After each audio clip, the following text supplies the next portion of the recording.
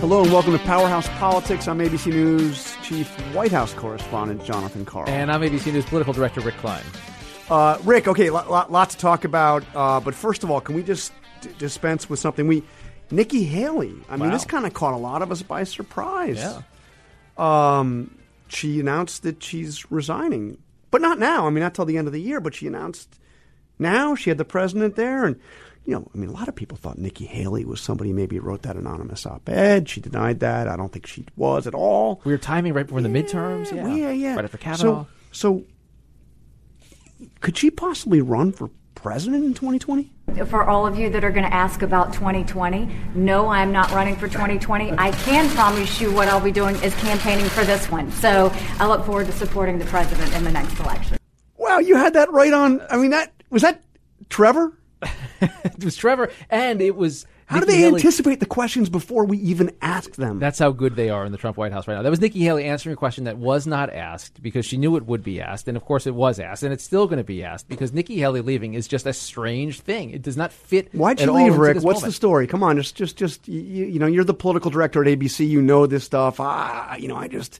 I'm just working here. There's all these theories. Maybe does she run somewhere else on a ticket at some point? Does she slide into the Senate if Lindsey Graham goes to AG? I think the most plausible. Lindsey Graham's not going to be the attorney general. I think the most plausible explanation is she wants to make some money and she wants to preserve. They don't pay the UN ambassador. Not enough real money now, John, like Trump money almost. Maybe not, but I think this is about preserving her political identity. John, how many Trump officials can you say that they are enhanced by their association with this president? It's actually a really hard thing to say. There's no people in the Trump orbit who are better for these years. Maybe Rick Perry over at the Energy Department might be on the list. But there's a lot of people. I mean, there's a bunch of Trump associates who are in jail or maybe headed to jail. There are a lot who are just politically kind of shattered people like Jeff Sessions.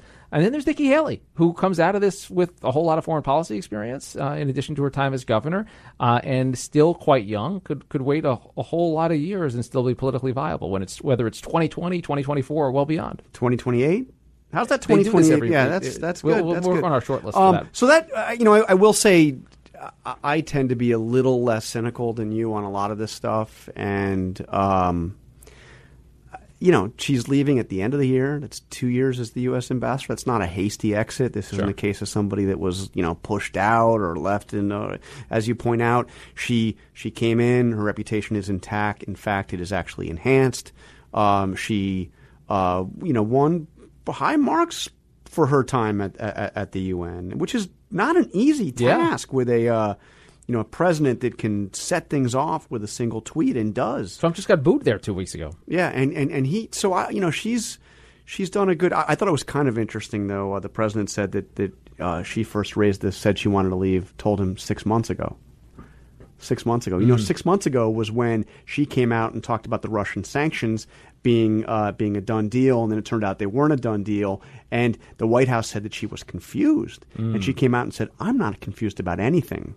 There had been a change, so it's kind of interesting. Yeah, 6 months. Was it on that day? I mean, that was almost exact. That was the middle of April. It was almost exactly 6 months ago. Yeah, it is interesting, and coming that letter was dated a week ago, right in the middle of Kavanaugh mania, when that all hung in the balance. Wow. And so the timing of this certainly is suspect. Again, 4 weeks before the midterms, the most prominent, perhaps, woman in the Trump administration in a cabinet level position. Leaving under these circumstances at this time. It's all pretty curious because the election season is on right now. We're 4 weeks out, John, and it seems like we took like a 3-week Kavanaugh break from midterm campaigning. Now we're back. The president is out. We've got 4 rallies this week alone. We've got a bunch of 2020 candidates out there. The race is on the airwaves and beyond. And it's not like you just pick up where we were pre-Kavanaugh. It's a different landscape. These last 3 weeks have changed a lot of expectations and maybe recalibrated some calculations. I mean, before Kavanaugh, you and I were sitting here talking about how the ground had really shifted against the Republicans. It was already bad and it had gotten worse. Right. We were looking at a generic ballot that was about 11 or 12 point lead for the Democrats. We were looking at the fact that the Democrats had vastly outvoted the Republicans in the primaries for these midterms. We had looked at a presidential approval rating that would suggest a really bad midterm for Republicans. And now there's a sense that things have changed, and the biggest change has not really been in any of that, although the generic ballot seems to have tightened a bit, but in enthusiasm. Mm-hmm. There was roughly about a 10, 12 point enthusiasm gap for Republicans. In other words, you had in various surveys, and there are different ways of doing this, like 80% of Democratic voters saying we're going to vote. Now, by the way, it never ends up being that high. But and then with the Republicans it being in the 60s, and now it seems like that's narrowed. Republicans are now energized. Yeah, now, does that last? I mean, we only have was it how many more days? 27. Look, I think there's an element of this that has been overstated, perhaps, by people who are wishfully thinking that the Republicans solve their problems. Mitch McConnell is out there thanking the angry mob for uniting Republicans. Yes, Republicans remembered why they're Republicans, whether they're pro-Trump or anti-Trump, and you saw it. And Kavanaugh became a chant at a Trump rally, and the idea of confirming Kavanaugh is something that Republicans are going to talk about. But I'll tell you, I am not convinced that the party that won here wins politically, because getting angry about a result actually has more staying power than being happy about something that just happened. And we're watching this happen particularly in House races where Democrats are even more motivated. They've got an extra little push here. Whether this is a sugar high for Republicans or whether it lasts the next 27 days or whether, just as likely, John, we're talking about something entirely different for the next 4 weeks, that's going to be determined. The president has made a calculation here, and he decided to really own this Kavanaugh thing, make it into a defining issue, joust against what he's calling the angry mob of Democrats. Maybe it works. Well, the president's going to be out there a lot. He's out there a lot. These rallies. I mean, it's almost every day. Yeah. On Tuesday, I mean, I'm a little worried. I mean, the way he was describing what would happen if the Democrats take control. Take a listen. If Democrats take control, they will try to reverse our amazing progress and plunge our country into gridlock, frankly, into poverty, ultimately into chaos. That's what's going to happen. Wow. So we're going to be plunged into gridlock. And if you've ever been plunged into gridlock, Rick, frankly, into poverty, into chaos, but the way the president and he does have he tends to sometimes exaggerate things, a little bit, but he is painting a very, very dark picture of what would happen if the Democrats get control. Yeah, and I think that is what they're going to have to run against now in this closing couple of weeks. This has been a year of Democratic enthusiasm, of Democratic engagement. It is one of the fascinating offshoots of all of this, and our friends at 538 have done some of this work, is to show how the Democrats are just as likely as they were a couple of weeks ago to take over the House, but their chances in the Senate have gone down significantly. And a lot of that is driven, maybe all of that is driven by these red state senators. Heidi Heitkamp in North We should Dakota. talk to one of these Republican candidates in one of these red That'd states. Be a good booking. Let's try to make that happen. Maybe even in this show. Should we do it? Let's do what we can, yeah. Who's running against McCaskill again in Missouri? Name is Josh Hawley, the state attorney general. We'll see. That could be a good guy to get.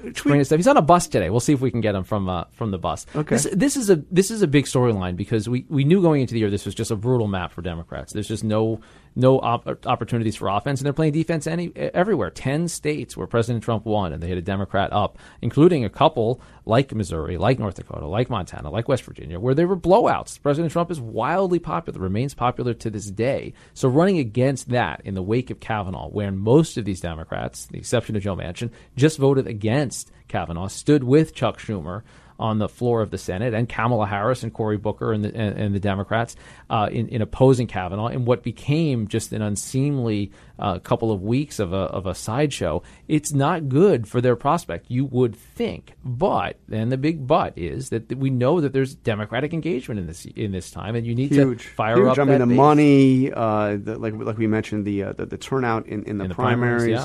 Yeah. And there's a lot of question of like the tactics used, you know, the charging the Supreme Court, literally banging on the front door of the Supreme Court. It's been, some are saying we should go after Republicans where they eat, where they sleep, everywhere. And then you've got others saying, how about a little civility? Can't we get back to some civility? And did you catch this interview that Hillary Clinton did. Remember Hillary Clinton? She was the Democratic nominee last time around. She did an interview with Christiane Amanpour on CNN. And, well, listen to what she said about this idea of civility. I believe if we are fortunate enough to win back the House and or the Senate, that's when civility can start again. But until then, the only thing that the Republicans seem to recognize and respect is strength. Wait, so the line is don't be civil until we win? That's right. That seems like how do you put that on a camp bumper sticker, or how do you do that? Well, it's interesting to my mind. No civility until we win, and then we'll be civil. One of the takeaways of Kavanaugh that's been floating out there a little bit is that Republicans won this fight, and one of the reasons they did it is because Democrats were playing too nice. This didn't feel like Democrats playing nice to me. I mean, this was literally up to including Michael Avenatti and every tactic they could use. And look, we still don't know, despite what the president says, he wasn't proven innocent. We don't know what actually happened here. But we can say, I think, pretty fairly that the Democrats tried everything they could to keep Brett Kavanaugh for the Supreme Court, and they fell short. The question of civility is one now that President Trump, weirdly, oddly, is able to run against the Democrats on. I mean, I don't feel like President Trump's going to win any civility prizes for his political rhetoric, but if he's able to paint the Democrats into an angry mob of left-wing extremists who want to plunge the country into chaos. I'm trying to figure out with malice towards none until after we win the election. Until after. Charity until for later. All, but not until we...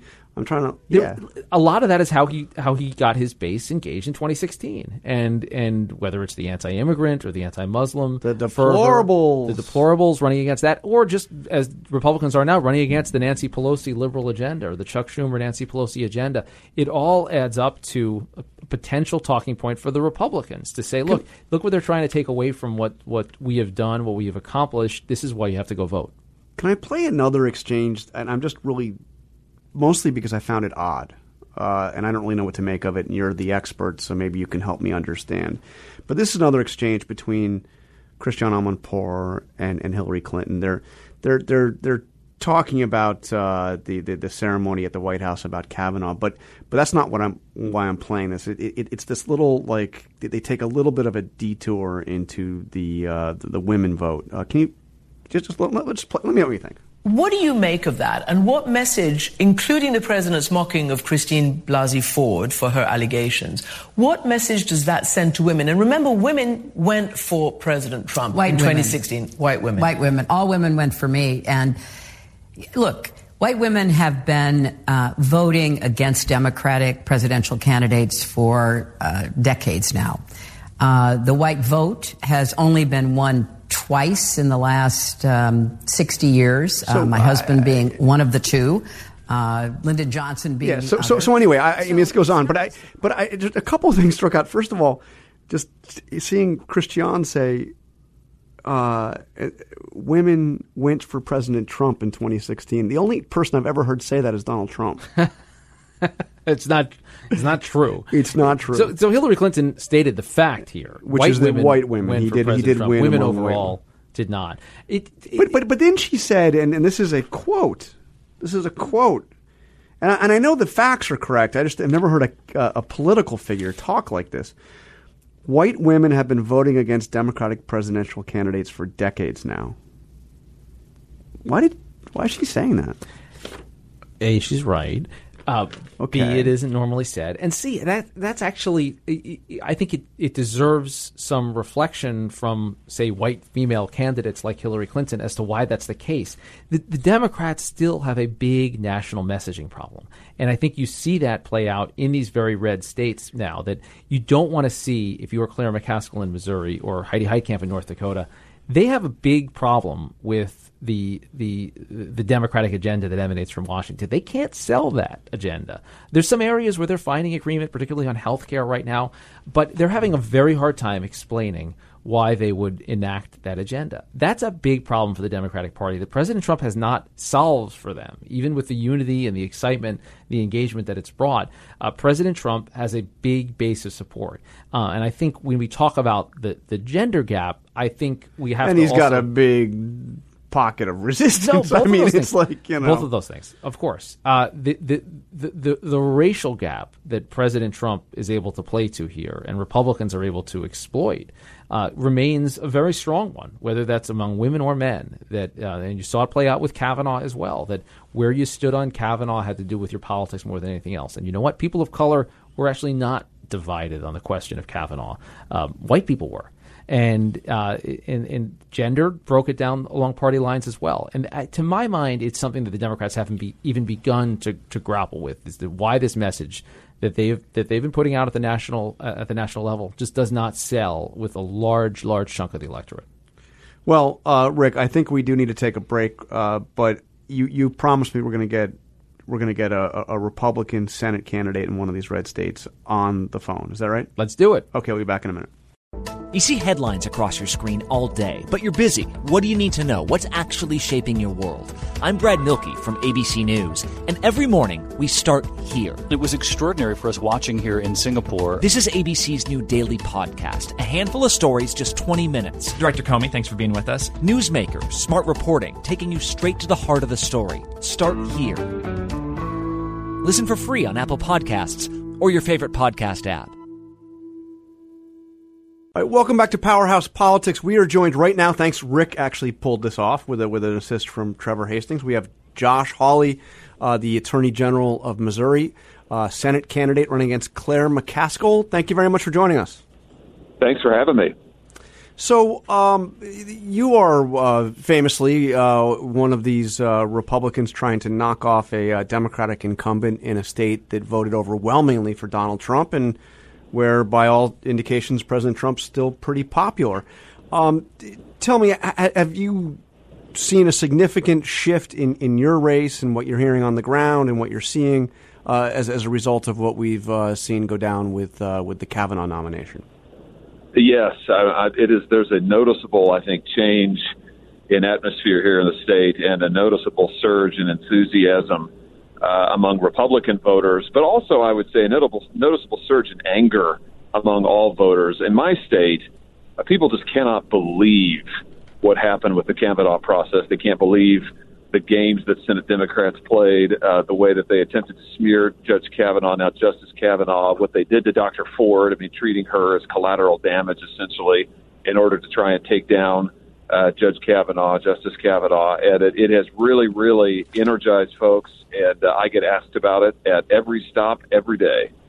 So I want to ask you, you've been, and I believe you have a fundraising message out on this right now, raising the possibility, not the possibility, you're saying it will happen, that if you lose the race, Democrats will have more power to impeach Supreme Court justices. That this is quoting directly from your one of your latest fundraising messages.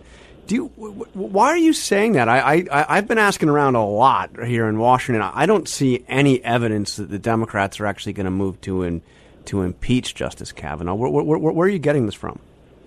Well, 40 House Democrats have already put their names to a letter saying that they want to begin impeachment proceedings. Nancy Pelosi has said that the investigation into Justice Kavanaugh needs to go on and needs to gather more information so that they can be ready to proceed. Senator Harris. Now, wait a minute. Nancy Pelosi is not talking about impeaching Justice Kavanaugh. She's also emphatically said that she's got 40 members of her own caucus who have put their name to a letter saying they are going to do it. She has said that she's totally open to this. She wants the nomination. She wants the investigations to proceed. You've got Senator Kamala Harris, who, when asked about it directly over the weekend, said that she was open to it. Of course, these Democrats who are the Senate Democrats are trying to mind their P's and Q's because they realize just what an extreme position they've gotten themselves into. But it's very clear where their party is at. And, of course, the House would need to begin this. So it's clear where the House Democrats are at. The House Democrats are poised to take back that chamber and may well take back the Senate. And, of course, we know that Senator McCaskill is with her party every single time it matters. When was the last time she stood up to her party? Never on an issue of consequence. And that's why this race is so important. General Hawley, I want to ask about the issue of health care, because you're part of a lawsuit that originated out of the state of Texas. A number of state attorney general who were seeking to invalidate all of Obamacare because part of it has already been repealed, particularly the individual mandate. I know a lot of this debate has centered on the issue of pre-existing conditions. Your understanding, though, what would the outcome be if your lawsuit was successful? Wouldn't the protection against pre-existing conditions be gone if your lawsuit was successful? Well, the lawsuit is about repealing Obamacare. It's about doing what Republicans have said that they were going to do for years and years now, which is to repeal and replace Obamacare. And the real question on pre-existing conditions is, are the Democrats and Claire McCaskill going to hold folks with pre-existing conditions hostage to Obamacare? Because everybody wants to protect people with pre-existing conditions, at least I do. But the question is, do we have to have Obamacare to do it? I think the answer to that question is no, and the voters know that the answer to that question is no. What's so disappointing is Senator McCaskill refuses to cross the aisle to work with folks of the opposite party to get pre-existing conditions coverage for people apart from Obamacare. It's really just all about Obamacare to them, and I don't believe patients should be held hostage because I can tell you, gentlemen, in my state, premiums are up 145% in the state of Missouri between 2013 and 2017 alone. That is not something Missourians can afford. But Obamacare did include those the protection against pre-existing conditions. If Obamacare goes away, doesn't that protection go away? Well, you don't have to have Obamacare to have the pre-existing conditions coverage. That's the whole point. You can enact pre-existing conditions coverage apart from Obamacare. Why should patients be held hostage to Obamacare? Here's what Claire McCaskill should answer. Why should folks in my state, why should a woman who I recently talked to who is paying $1,500 in premium prices, $1,500, because she has to buy her insurance on the individual market where prices are up 145% in Missouri. She has a pre-existing condition. She's been struggling with cancer. She's had to change her insurance 4 of the last 6 years. Why is any of that necessary? Why should she be held hostage to the failures of Obamacare when we can pass pre-existing conditions coverage apart from Obamacare? I just don't understand it. It all just comes down to partisan politics and the fact that Democrats and Claire McCaskill want Obamacare defended at all costs. The pre-existing conditions piece of it, they're not interested in it apart from Obamacare. But as you know, Republicans have controlled Congress and now the White House for the last 2 years, longer than that for Congress, and there hasn't been a standalone protection against pre-existing conditions. So if it goes away, it goes away, right? Listen, Republicans have vowed to repeal and replace Obamacare. There's a reason that hasn't happened yet. It's because it takes a filibuster-proof majority to get it done. Democrats won't cross the aisle, and Claire McCaskill won't cross the aisle. I mean, the Democrats and Claire McCaskill are intent on protecting Obamacare at any cost. And if that means that families in my state have to get a second job, send a spouse back to work, and those aren't hypotheticals, by the way. I talk to families all the time for whom that is true. She's totally fine with that because she's more interested in protecting Barack Obama's political legacy than in actually protecting folks with pre-existing conditions, and that's just wrong. So you said that you can't find a place that Claire McCaskill has distanced herself with the Democrats. But let me ask you the flip side of that. Where do you differ with Donald Trump? Where can we expect you to go toe to toe with Donald Trump and say, no, I disagree. I'm gonna vote against you? You can expect me to be with the people of my state and the voters of my state, defending the interests of my state every single time. And I think the President of the United States is doing a great job defending the interests of the people of Missouri. The state voted for him by almost 20 points. So I'm going to be with them. And I tell you what, so long as the president keeps doing a great job for the people of Missouri, I'm going to be with him. But at the end of the day, I'm going to stand up for my state. That's something Claire McCaskill will not do. So you see nothing right now to disagree with Donald Trump about. What about the tariffs that are hitting soybean farmers right now in Missouri, other farmers in Missouri? What about the way the president's approaching that? I'm so glad you mentioned farmers because I'm on an ag tour today all across the state. I have the endorsement of the Missouri Farm Bureau and our leading commodities groups with them right this second, as a matter of fact. And farmers are so pleased with the job that President Trump is doing. They gave him his margin here in the state of Missouri. I've had multiple farmers today alone tell me that they are so excited about the new trade deal with Mexico, the new trade deal with Canada, and they're glad he's out there standing up to the trade cheaters like China who've been raging a trade war on this country for years. We're in a trade war. We didn't start it. Our farmers didn't start it, but we need to win it. And the president's out there trying to win it and get better trade deals, and he's making good progress.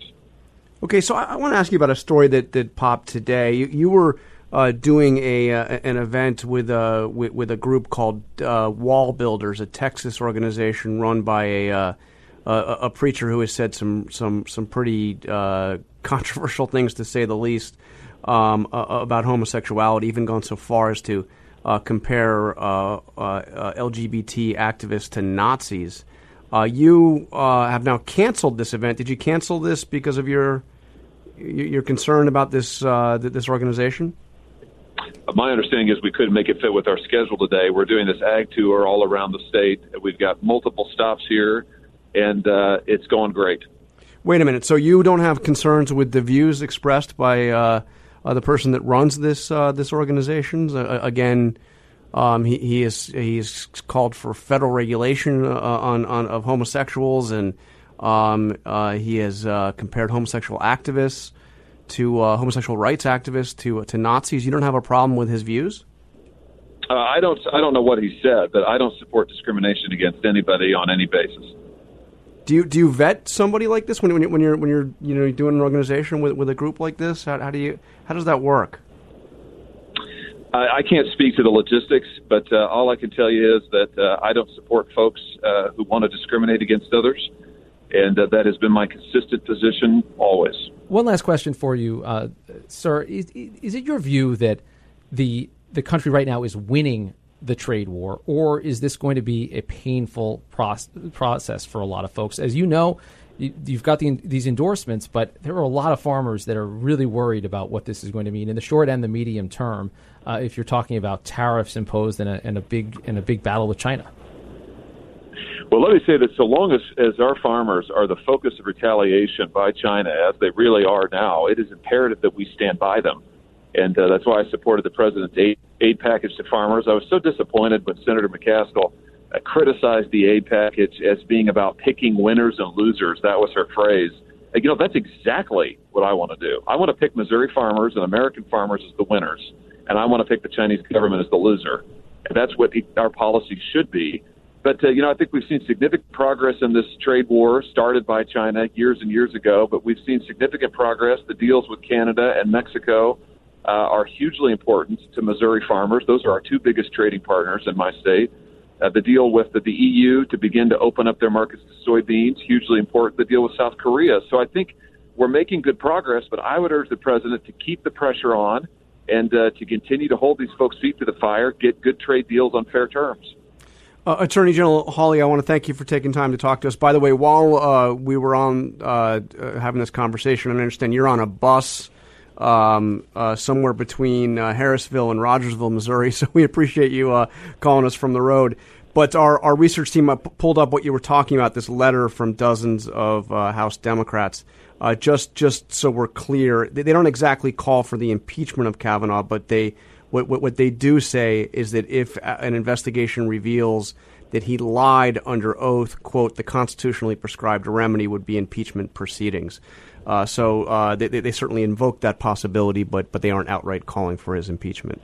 But I want to thank you for joining us on Powerhouse Politics, and we look forward to catching up with you again before Election Day. Thank you. Thank you. I do think it's interesting, John, the Kavanaugh fallout, and you have one party in the Republican Party that's going to want to keep talking about this.